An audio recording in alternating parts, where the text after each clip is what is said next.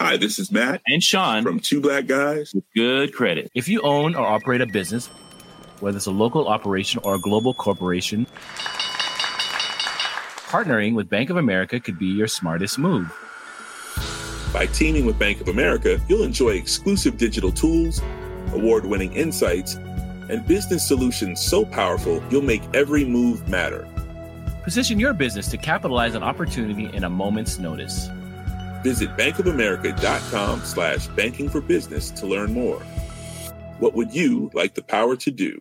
Bank of America, N.A., copyright 2024.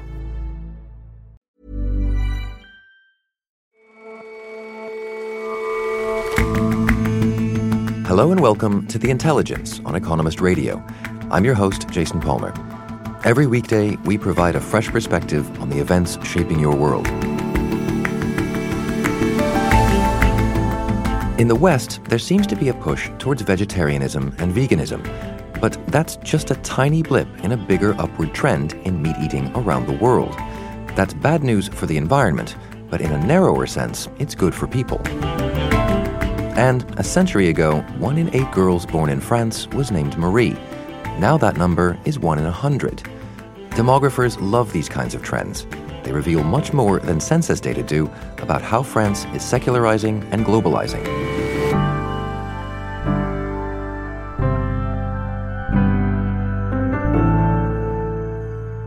But first,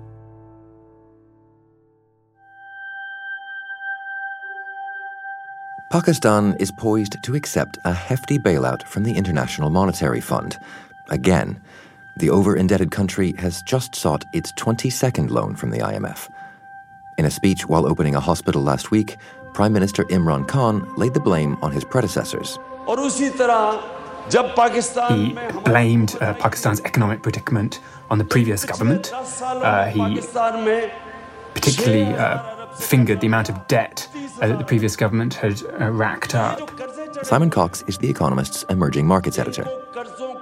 And he pointed out to Pakistanis that fixing this problem would require some hardship in the short term.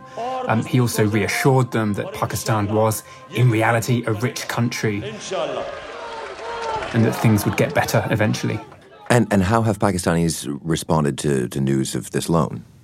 So there's some dismay, some disgruntlement, a little bit of surprise. Imran Khan, during campaigning for the elections last year, said he wouldn't turn to the IMF, although most economists knew that it would be inevitable. He also made large claims for instituting a new kind of welfare state in Pakistan that would take better care of the poor. So that sits at odds with the austerity that Pakistan is now going to have to endure, although one should say that the IMF program is attempting to make some provision for the poor. It's certainly been causing a big stir in Parliament, and the opposition in particular have been accusing the government of selling Pakistan out. They've been accusing Pakistan of allowing the IMF to dictate terms. And one particular point of contention is that Prime Minister Imran Khan shook up his economic team over the last couple of weeks. Now, the head of the central bank is a Pakistan national, but also a former official at the IMF. So some critics had a field day with this. Right, so let's roll back a little bit here. How did Pakistan's economy get into such a mess in the first place? So Pakistan's been a regular customer, if you like, for the IMF, and it took a loan in 2013, which actually went quite well. And so around 2016, the economy looked to have stabilized. But from then on, the previous government ran some unsustainable policies. In particular, they kept the exchange rate too expensive, which hurt the competitiveness of Pakistan's exports. And they also ran too large budget deficits. There was too much spending, not enough tax collecting. So there was a big export-import gap, and there was a big revenue and expenditure gap for the government. The economy, we should say, grew pretty well during that period, but it had these two unsustainable gaps. And eventually, investors ceased to be willing to finance these gaps, and the economies have to then live within their means. So it sounds like some kind of intervention was needed, and I know with Pakistan as you say, regular customer of the IMF, why are so many Pakistanis opposed to their presence, their lending? Well, this is a common problem that the IMF faces. Countries pursue unsustainable economic policies. They live beyond their means. Now, the IMF at that point will offer a loan to ease this transition. And so the lending will come with conditions attached so that the lending isn't misused to just buy more time. Now, those conditions are often quite painful. They often require cuts in spending, increases in taxes, often a devaluation of the exchange rate, which obviously makes imports more expensive. So none of that is very popular. The question is whether if the IMF wasn't there, would the situation be even worse? And typically the answer is yes. Well, it can't be the case that Pakistan can only turn to the IMF for money. Are there not other lenders? Yes. So what's sort of different this time, if you like, is that there are an array of other lenders that the Pakistani authorities have leaned on. Saudi Arabia has given quite a lot of money and also allowed Pakistan to defer payments on oil. The United Arab Emirates has stepped in, and also China, of course. And for a while, the government thought they could make do just with these friends. They wouldn't have to deal with the IMF as well. But the money came short. Basically, it fills about half the gap, and they've had to turn to the IMF for the other half. And how likely is it then on the sort of 20-second go-round, is Pakistan to actually stick to what the IMF suggests this time around? So it's somewhat unlikely. No one particularly wants to cut Pakistan off. You know, it's a country that's in a very unstable geopolitical region. It's a country that has all sorts of its own internal instability issues. It's a country of 200 million people with nuclear weapons. And, you know, one of the friends it's had in the past, although friend is a strong word, is the United States, which has provided an awful lot of economic and military assistance. And so often in previous deals with the IMF has requested things that Pakistan has then rather reluctantly, partially agreed to. And typically the IMF lets it off. It issues what's called a waiver. So it says, the conditions that we attach to the loan have been waived. And that's become a sort of a game that gets played between the two sides. Now, this is a new government. It's got a good team in place, a good economic team in place. They have their own reputations at stake. So there's probably a higher probability this time than on previous occasions. But I'd be surprised if, every item in this agreement gets adhered to. But Pakistan doesn't see the IMF as a sort of lender of last resort. It's just a lender. I'm wondering the degree to which its existence and this, giving the money and you can take the advice if you like kind of practice disincentivizes good fiscal discipline. So the IMF often finds itself in a difficult position. It doesn't want to be held responsible for triggering a crisis. It doesn't want to finally cut a country off and send it into the abyss. One can think of other examples like Argentina, where the IMF became heavily invested in the success of its program and ended up throwing good money after bad. And in Pakistan's case, it often turns a blind eye to foot dragging by the authorities or only partial implementation of the conditions that the IMF has asked for, precisely because it doesn't want to create instability and cause trouble. And you're right, that does create an inevitable political game between the two sides. And we'll see how that plays out again with this latest loan to Pakistan. Thank you very much, Simon. Thank you very much. It's my pleasure.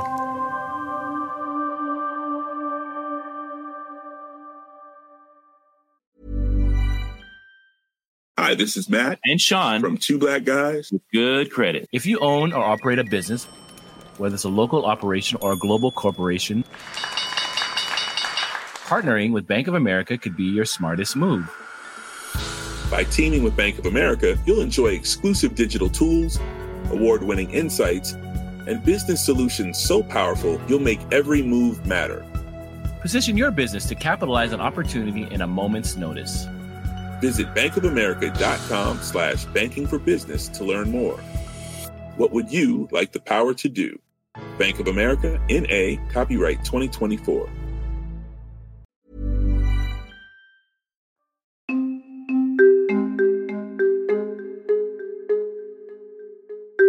In rich countries, people go vegan for January. They pour oat milk over their breakfast cereal. But in the world as a whole, the consumption of meat and animal products is rising. And while it may be bad for the environment, it seems it's good for many people. Well, we know there are simply a lot more animals around. There are a lot more livestock animals around, and they're bigger. Joel Budd is our social policy editor. There's a lot of talk in rich countries of veganism and vegetarianism becoming fashionable, but there's no evidence that the diets of people in wealthy countries are changing. And meanwhile, the diets of people in poorer countries definitely are changing and becoming much more meaty. So how much more meat, then, on balance, will the whole world be eating? Well, the world is eating about 2% more animal products every year. Total consumption is growing by about 2%. Meanwhile, the global population is growing by about 1% a year. So it's a sort of twice as fast as population growth. And what's been driving that? Mostly it's not a cultural change. It's simply more people live in cities, more people are wealthier. Most people in the world who don't eat very much meat, it's not because of any cultural or religious reason. It's just because they can't afford it. And I suspect it's enormously populous countries like China and India that are driving a lot of this? Yes, well, so far it's been China. So, of course, China is the world's most populous country. And in the early 1960s, the average Chinese person ate almost no meat. It was something like 4 kilograms a year. And pork is the sort of the favorite meat in China. And since the early 1960s, pork production in China has increased 30 times. It's the favorite meat, and as China gets richer, they're eating more of it. David Rennie is our Beijing bureau chief. When I lived here 20 years ago, people ate a lot less meat, but now it's a big thing. And almost half the world's pigs live in China. About 500 million are raised in China every year. So I went to a pig farm on the coast of Fujian on the beach. And it was a kind of small commercial farm, about 150 pigs. So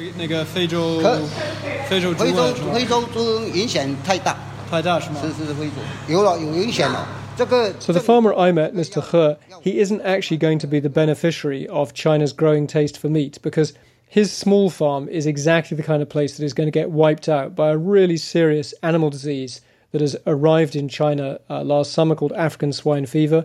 It's not harmful to humans, but it's incredibly dangerous to pigs. And once it's in a country like China, it probably will never be eradicated. Well, what effects does swine fever have then on the appetite for pork in China? Well, China's already had to cull more than 1 million pigs, so prices are much, much higher. There's some evidence that people are a bit scared. When the government says it's safe to eat, they're not sure they trust the government. And it feeds into a broader story about how pork is very tasty, but it's quite high in fat, it's not the healthiest meat. And you see some research that things like beef and chicken are seen as healthier protein. But a place with half of the pigs in the world, I mean, the bottom isn't going to entirely fall out of the pork market. That's true. It is still the favourite meat. It's the party meat. It's what you eat to celebrate. But, you know, if these diseases carry on, we may have reached peak pork. So, Joel, if China has reached peak pork, what's behind the predictions that the number of animals is going to rise? So it's mostly going to be driven in future by South Asia, especially India, and by sub-Saharan Africa. So both in South Asia and Africa, people eat very, very little meat and very, very few animal products in general. So in the rich world, we get about a quarter of our daily calories from animal products on average. In Africa, it's only 7%. So that doesn't have to increase very much for the total consumption from Africa to increase hugely because we're expecting enormous population growth in Africa and quite high population growth also in South Asia. So if you go to a market in somewhere like Dakar, the capital of Senegal, you'll see a huge number of chickens being sold for not very much money.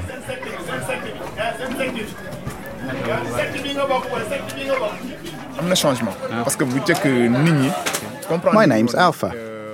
I've sold 29 chickens so far today. A chicken costs around 3,000 francs, which isn't a lot of money for an average Senegalese family. People are eating more chicken than 15 years ago. It's good for people's health.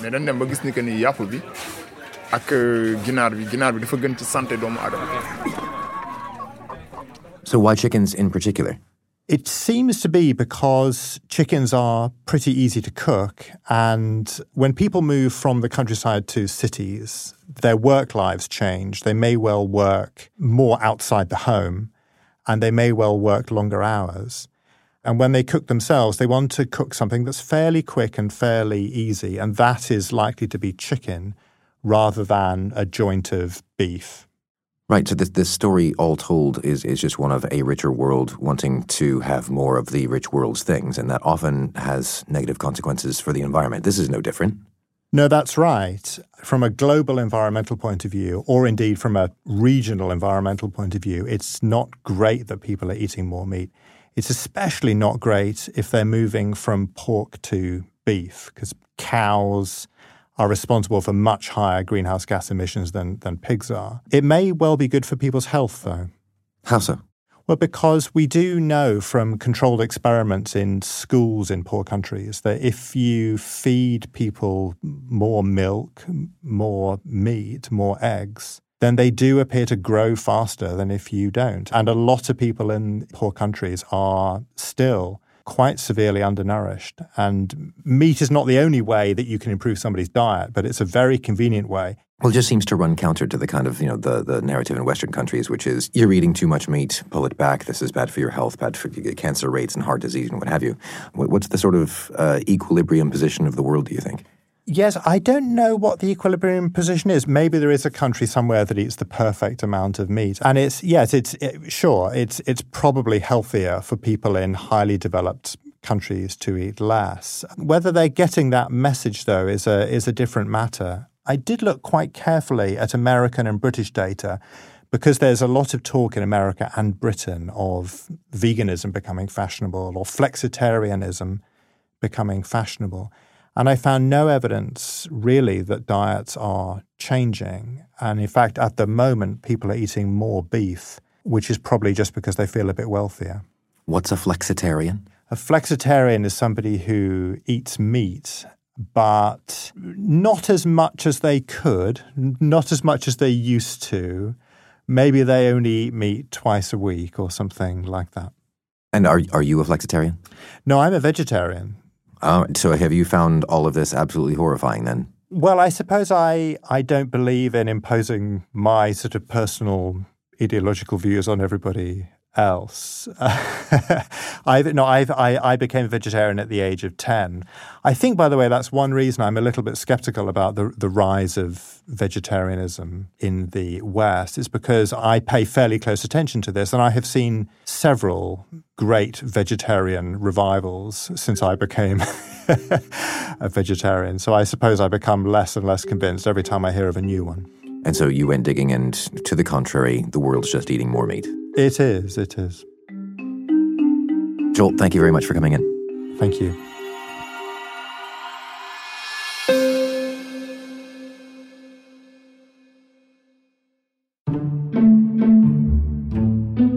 What's in a name? Or, as the French say, I think, qu'y a-t-il dans son nom? In France, first names have come to signify a lot more than just parents' wishes. 2 new studies show how they reflect deeper social change that came to a head last year during prime time. Well, last year, there's a talk show in France, which is very popular, evening talk show. Sophie Petter is our Paris bureau chief.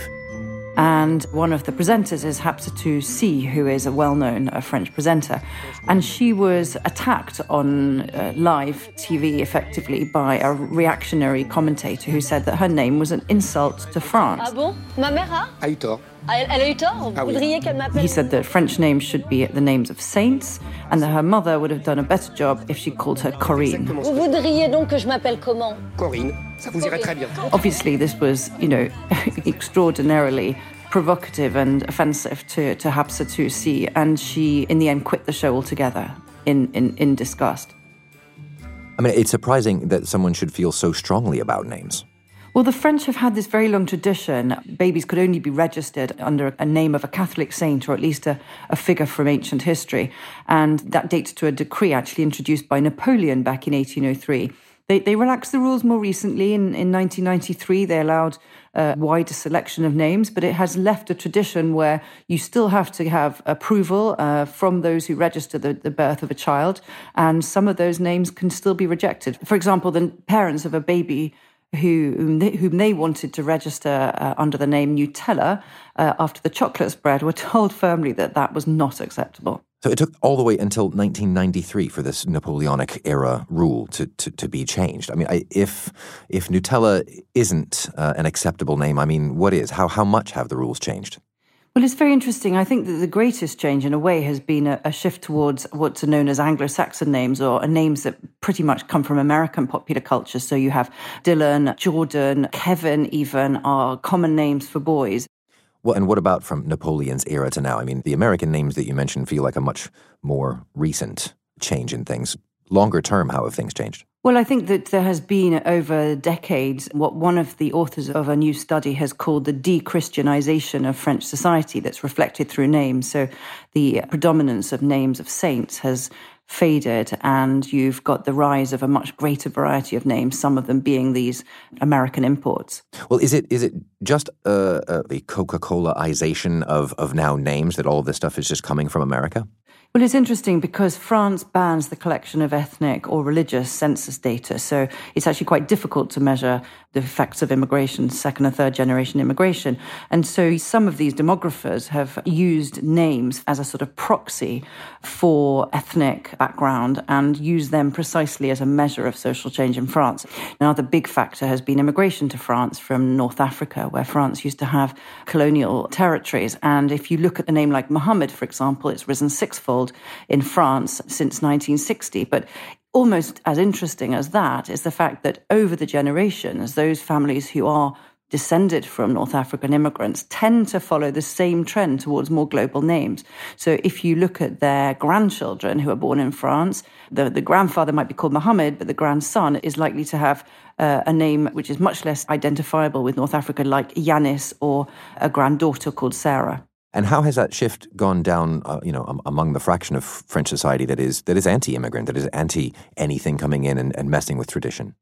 Well, clearly, if you look at the sort of extremist fringe, there have been comments, certainly by leaders like Marine Le Pen, who think that you should adopt a French name as part of a sort of process of integration. But in a funny way, the fact that you have the third generation of North African immigrants actually adopting a very similar pattern to, French families themselves, and that's to say adopting more global names, could be seen as a marker of integration anyway.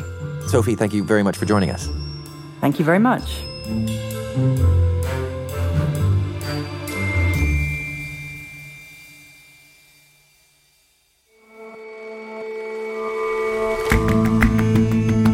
That's all for this episode of The Intelligence. If you like us, give us a rating on Apple Podcasts. And you can subscribe to The Economist at economist.com/radio offer. 12 issues for $12 or £12. See you back here tomorrow.